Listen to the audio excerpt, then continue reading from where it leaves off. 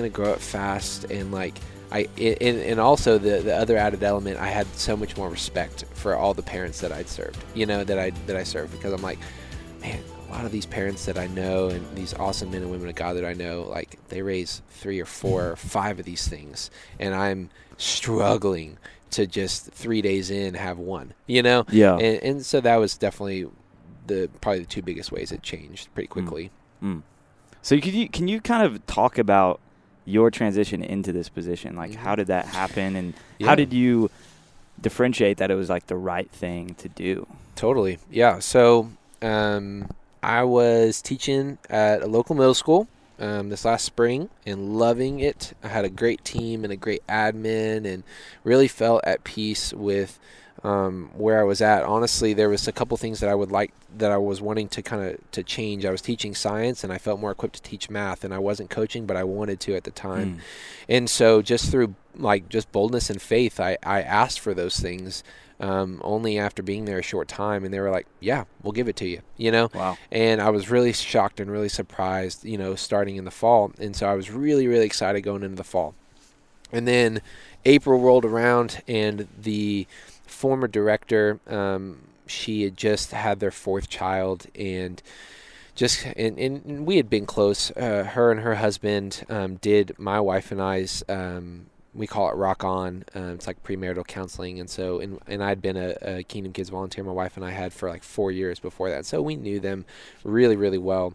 And so they invited us over one night, and she just was like, Garret, I'm ready to be a full-time mom, and I want you, we've been praying about who's going to take this role. And for the longest time now, we feel like the Lord has put you to lead this children's ministry. And I was like, shocked. I just kept repeating to her, I was like, you want me to be a pastor, a children's pastor at our church? And she was like, yes. I just kept asking that question.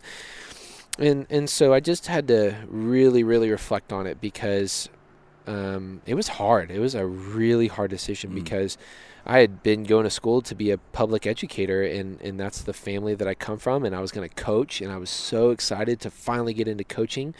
And and so I was just like super duper pumped, and I was like, Lord,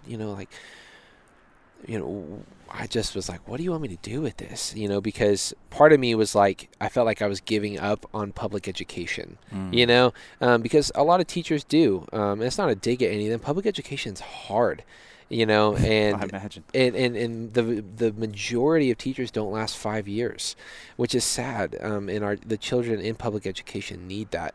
And I was wanting to be that for them, a dedicated male that loved Jesus and loved them. I was so blessed to be that for them. And so I felt in a degree that if I took this job, I was giving up on them. Because you're an endangered species in public education. Oh, for sure. For sure. Male, for sure. Man of God, for sure. Right. Unashamedly pursuing Jesus. And then, coach kind of. Can we talk about that a little bit before we get back into your transition into the pastor, which is amazing and it's interesting? How did you handle talking about your faith and Jesus and God and the gospel in your school? Because I imagine it must have been this internal battle, Absolutely. like legally versus, kingdom mindset. Like you want the kingdom to grow, like if certain kids you see are struggling with things in their home environment, you're like, okay, this can assist them. And it's tough. There's a man that I know. He actually goes to our church, and he's been a teacher a lot longer than I think, more than 10 years, and he's incredible. He actually had a student teacher this last year that loved Jesus, and the two of them basically kind of, like, one would teach the actual academic lesson, and then the other one would be like, hey, I'm actually going to lead a DBS, a Bible study, back in the back of the classroom if you don't feel like learning the academic stuff. And they did that. And so I hear and talk to them, and I'm like, okay, how do you do that? And so going into my own teaching career, it was tough, because I knew that that's a risk to do, especially as a really, really early on teacher. There's certain things that you just don't do versus somebody who's been teaching 10 plus years. We have quite a few stories here at Antioch of teachers eventually going into full-time ministry because of for sure. So I mean, there's if you're a really good public educator, there's not a lot that you can do if you've been doing it long enough. There's not a lot that you can do that can really, really get you fired, because it's so far and few between. They need you, But I wasn't at that point yet in my own career. But I still, at the same time, still wanted to have that kingdom mindset and say, okay, how can I practically do this? How can I practically love and show the love of Jesus to these children without doing something that's illegal? I wanted to be obedient and obey the laws of the land. That's what the Bible teaches us to do. And so it's a hard line to walk, but it's what I felt like what God was inviting me to do. And every time I asked him, I was like, Lord, how do I put you in this room? He said, pray. Do it in the secret place. Do it when nobody's looking. Pray fervently for your children. Pray fervently for your room, for your classroom. Pray for your seats. Literally pray for everything. And also just share my love with them. There's definitely a need and a place to explicitly share the gospel and share scripture, share the hope that is Jesus. But there is situations where we can't do that, where it's maybe not as beneficial to do that. When we should just share the love of Jesus and show the fruits of the Spirit, and show forgiveness and patience and peace and love above all else. And so that's mainly what I did, especially with the young boys in my classroom, and trying to teach them the practical things of, okay, I get that kid punched you in the face. I get that. But did you punch him back? And it was like, yeah, I did, man. I did, Mr. Cole. And I'm like, okay. Why? What was your choice in that? What was your part in that? Teaching some of those things, and with the girls that I taught, with the young girls I taught, of like, hey, you're valued. You don't have to take that crap from that little boy. I give you permission to if you need to slap him in the face or tell him off, do it, because he does not need to talk to you like that. Whoa. I won't put you in trouble for that. Things like that, and teaching them how to work together. Teach them, because the kingdom of God on earth, heaven on earth, looks like people working really well together and loving on each other. And all different types of people. Totally, and so that's what I tried to do. And there was several points where I knew that in the Lord really initiated it. It was like, okay, Garret, this is the point where you're going to really, really explicitly talk about me and mention me, and in those moments I did, and I was obedient, and I had to trust. It was honestly when I was leaving and I knew that I was transitioning out and wasn't going to be teaching next year, and you kind of opened up a little bit. I opened up and I was like, guys, this is what it is. This is me. This is who I am, and this is why, and so I had to rest in that and say, hopefully I get to see the fruit of that in heaven. I'm trying to trust that I will. Sure. Yeah, I mean, that's basically kind of what it was like. Yo, that's awesome. So I want to finish off your transition into becoming the children's pastor here at Antioch. Yep. And then I want to venture into, do you feel like we value kids ministry enough in the kingdom of God as a whole, in the whole body of Christ, every church, everywhere? Yeah, totally. So, when the pew checks kind of put it on Haley and I's lap, we prayed about it really, really hard. And I said, Lord, if this is where you want me, if this is truly where you want me, I'm going to do it. But if you don't, I need you to tell me no. It was kind of one of those moments that I didn't ask for a sign of a confirmation. I asked for a very clear sign of, this is not what I'm supposed to do. Yeah. And, I had really hard conversations with school admin, with principals and vice principals, that people that were really counting on me, and had to have those hard conversations, but they blessed me to do it. I had my former assistant principal was, he prayed for me and was like, dude, this is awesome. I totally bless you to do this. This is, I feel like, what you're supposed to do. And so I came on in July, and had about 3 weeks of training with the former director before she kind of stepped off immediately.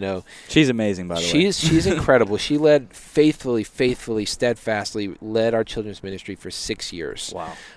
And didn't get paid for like the first 2 of them.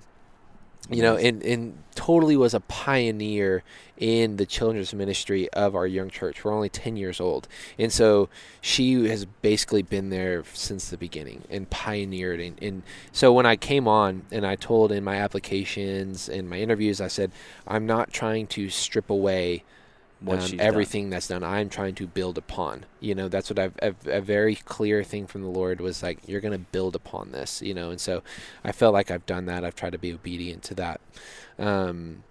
So, I mean, and you know, like I said, I came on in July and it's December now. It doesn't feel like it. It's like 65 degrees out here, December 18th. Feels great.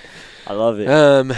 So yeah, I mean, get a little sunlight out here. Sunlight. And I've been, you know, so I've been doing this, you know, almost half a year now. Okay. And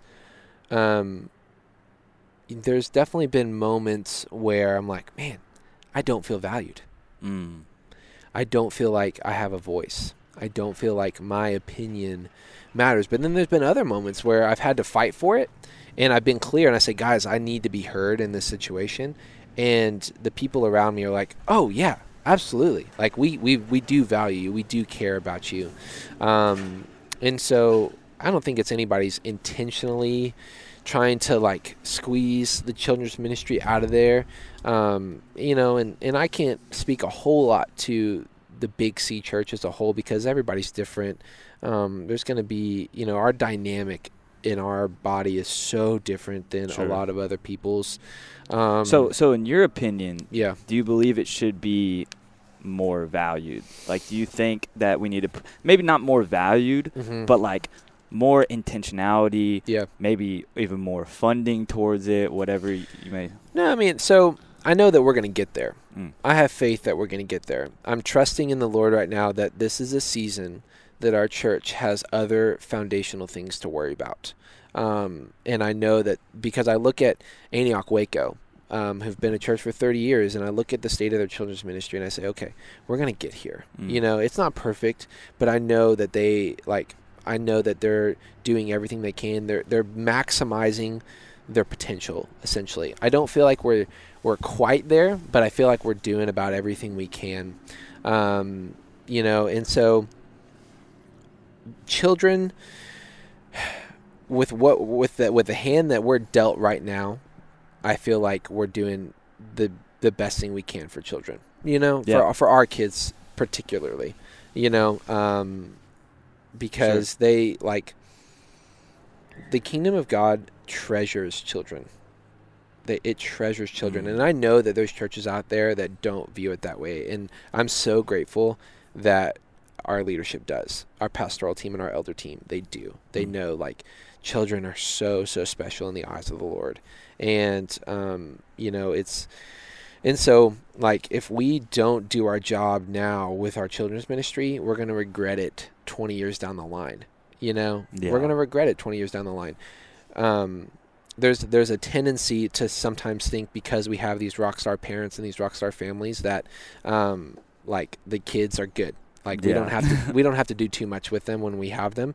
But my stance is like, you know what? I've got these kids for 2 hours, hour and a half, at least once a week, you know? And so I'm not going to say what their parents are doing. I'm not going to say what they're not doing. All I'm going to worry about is what the Lord is asking us to do as a ministry, and say, okay, we're going to unashamedly call them, you know, to something higher. We're going to speak identity into them and help them to know and help them to realize, like, they are seen, they are known, they are cherished in the kingdom of God. And they have a role to play in the kingdom of God, you know, right now. Yeah. That they don't have to wait 10 years. They don't have to wait 5 years. They have a role to play in the kingdom of God right now.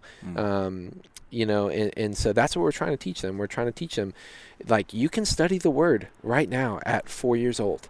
You know, you can have that time with Lord. It doesn't have to be this big drawn out thing, but you can intentionally get in the word and say, God, what are you trying to teach me today?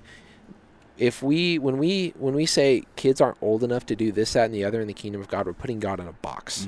And that's something I don't want to do. And so anytime I hear a limitation in the back of my mind of like, oh, we can't do this because of children or whatever, I say, okay, am I putting God in a box? And most of the time, if I'm putting a limitation on something, I've put God in a box. And so I have to strip that away and say, okay, Lord, you literally can do whatever it is you want to do. You have that power. Yeah. Well, and just touching on the personal testimonies of what Kingdom Kids has done in general, especially for me, it was a major step in obedience to God. He was like, you need to get, I was going to this church for like, I don't know, 2 years, hadn't served at all. And he kept pushing me towards Kingdom Kids. I'm like, nah, like that sounds hard. That sounds tough. And it is. And that's what I think makes it so good, is because when you first start, you're like, what the heck is going on? Totally. But as you get around the kids more and more, they get to know you. And especially with me being in pre-K kinder, they're so precious. They're so full of life and so full of what God just ideally wants out of people. Yeah. And it just humbles you. It's like, okay, I have to be blameless when I walk into these. I got to, really get in the presence of God before I get around these kids, so I can just lead them spiritually in the right direction. Because they'll know, even if you're not saying anything wrong, even if you're, if something's off, they're going to catch on. Yeah. Yeah. What I love is that there's been just as many testimonies from the children in our children's ministry as there has been with what God has done in our volunteers. You're, just like you. I love that God is moving not only in our children, but also in the volunteers that serve them, which is so cool. Most of our volunteers, when they step into a classroom for the first time, I can train and equip them as much as I can, as I can try as much as I can, but they're like, I have never experienced anything like that before. Why would you take 2-year-olds and have a written out lesson for them? They're 2. And I'm like, well, because they're cherished, and we believe that they can be sharpened and molded into the image of Jesus now. Well, we're not going to sit around and wait, and it gets people fired up. They're like, man, we're not just like herding cats. That's not what our children's ministry is about. And I feel like that's a lot of people's experience. It's not just daycare during the service. Oh, no. That's like that is like when I hear daycare in this church, I cringe. And I'm like, no, we're not doing that. We're not a daycare service, and I refuse to do that because that's putting God in a box, and I'm not about that. So, I mean, just like one really, really cool testimony from earlier, maybe last month, we had a baptism Sunday, a church-wide baptism Sunday. We do it once a semester, and it's a time where anybody who wants to get baptized, whether it's like a re-baptism, rededication to the Lord, or a first-time like public profession of faith, everybody is invited, and it's this huge celebration. It's not like this like we're baptizing one person, we're moving on with our normal Sunday service. Like our whole Sunday morning is dedicated to baptisms, and it was so cool because there's a girl who's in our elementary class, and she got up and literally unashamedly told her testimony of how she came to know Jesus, and what she not just the moment of what she's done when she came to know Jesus, but like what she has continued to do in her pursuit of Jesus, and like evangelizing to her classroom basically, and encouraging and praying for a teacher that she had in school, And so she told this, and we were all fired up. She got dunked. She got baptized. She was so excited. And then everybody who gets baptized, they go back to a separate room, and our discipleship school students like pray and prophesy over them immediately after. And so she went and received that. And before her hair was still drenched, dripping. She had just changed.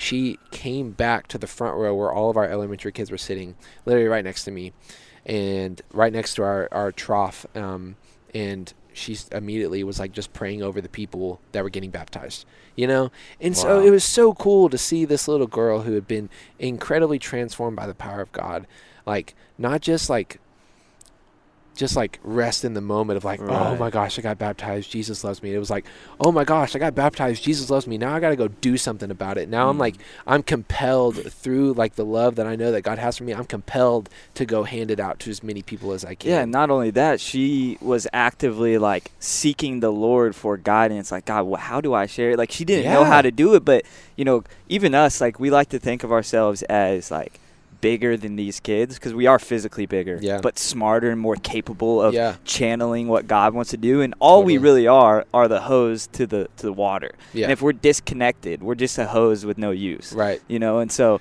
like she is just as capable of receiving that output from the Holy Spirit as we are. Totally. And it's really cool to see that. Yeah. I mean, children have a tendency to kind of burst our little bubble of what we think what we can do. You know, they do, because like because so I mean, to your hose analogy, life has a tendency to put to send things down our hose. Like, well, there's been moments that we all disconnect from the faucet, and then the enemy comes in and throws things down the hose, down the pipe, that creates blockages. And so when we do end up connecting back to the hose and allowing the Lord to run the water, things don't come through the same. And so that's just what happens in life. You know, some people have different experiences, but that's what happens in life. And so when there's a child, they haven't disconnected the hose nearly as much as we have, and the enemy hasn't had the opportunity to throw things down the pipe nearly as much as he has with us. And so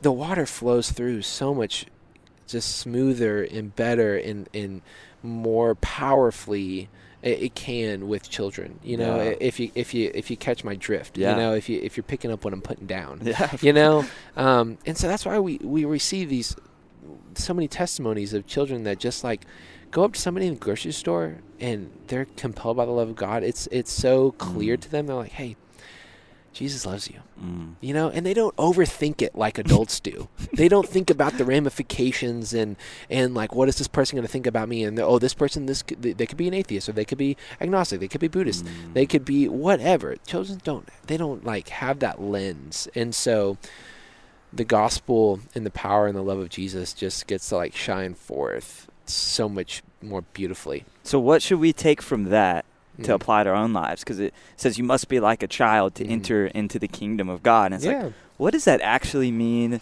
Is that in nature? Is that in, you know, application? Like, like, are we just supposed to have a heart like them that just sees people? Like, because I think very much maybe what it is they're seeing people with the eyes of God. Like, for the creation they are, and we put our own lens. It's like, oh, that's Garret, this, and this, and that's who he is, because I'm gonna put him in a box. It's like almost like you said, if we try to put really anybody in a box, we're putting God in a box, because he made you, and like, you're not responsible for making yourself, right? Like, you are a creation, and so you cannot receive the glory for being a good or better creation than someone else, because you were just made. And so do you think that's what it is? They're just seeing I mean, it's a hard thing, because like a lot of people read that scripture and they read that call from Jesus, and they're like, all right, well, I guess I get permission from God to act like a child. So I don't have to pay my bills, and I don't have to, you know, I can be jealous and, you know, all that stuff. But, you know, and people immaturely take that.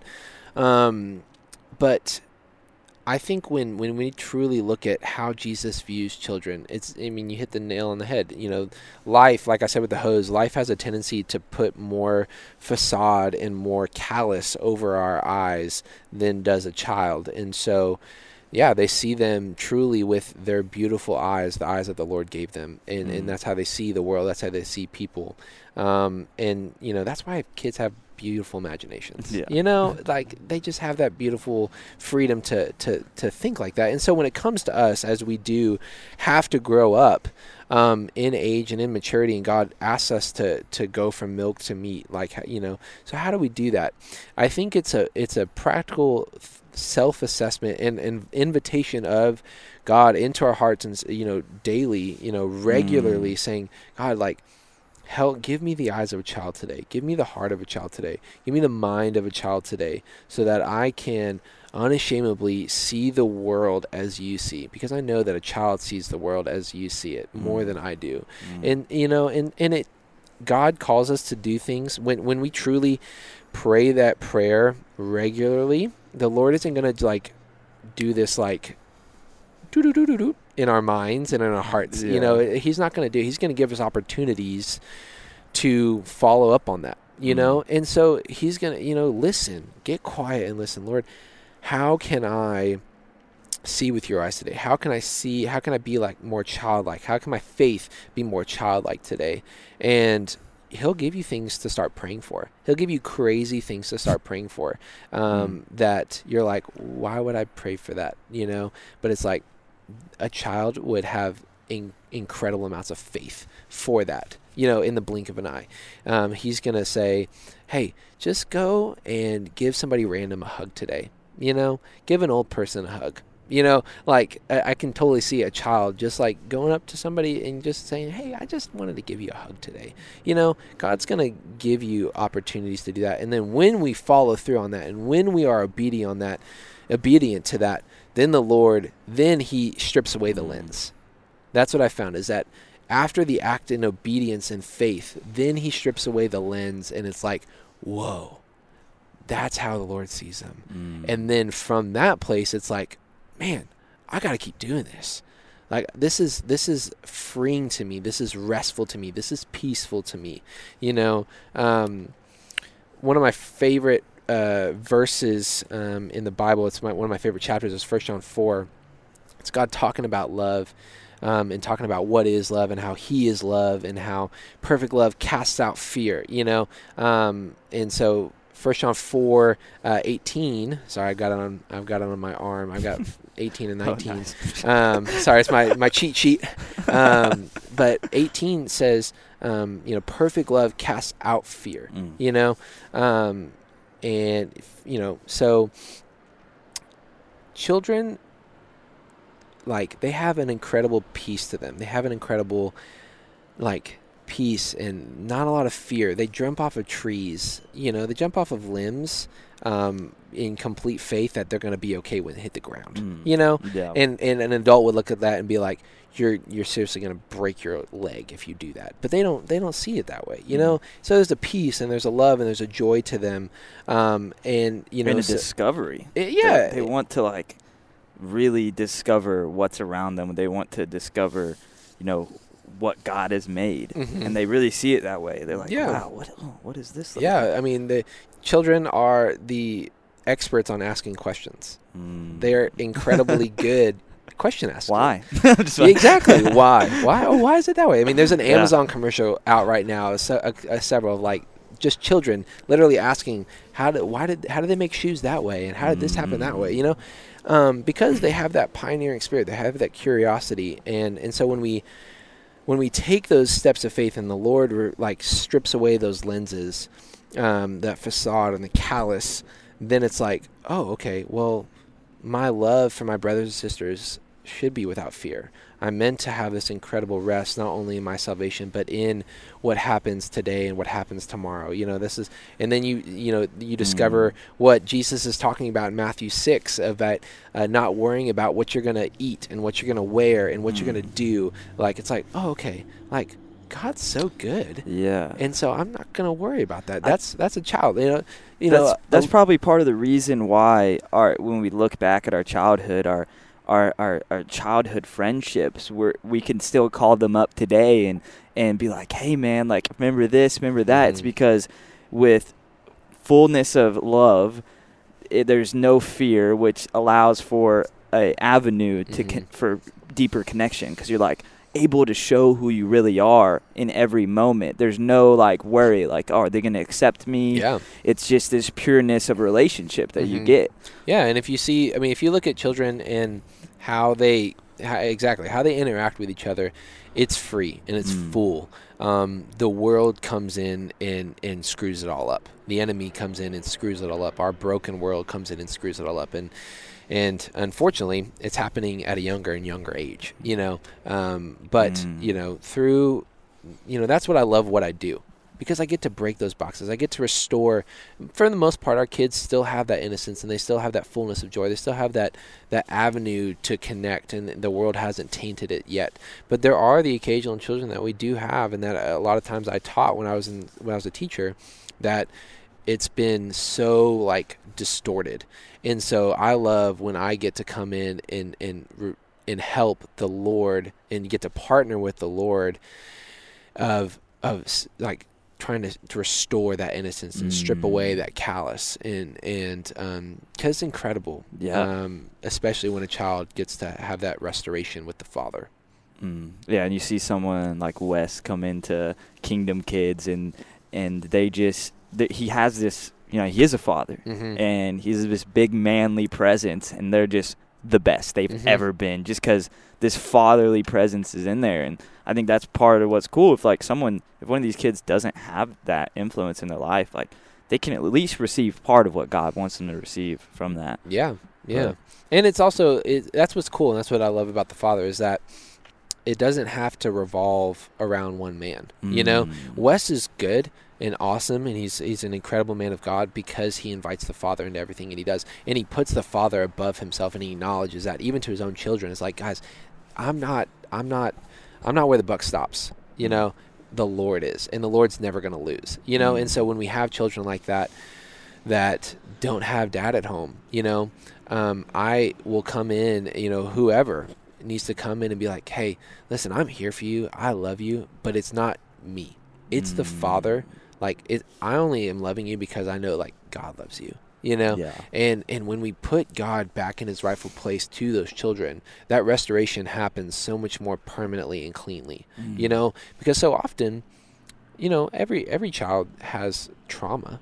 It's because we live in a broken world. And so when things are, when somebody comes in to try to fix that, and they put it in an earthly perspective of like, hey, I'm going to fix this for you, you come to me, those people fail too.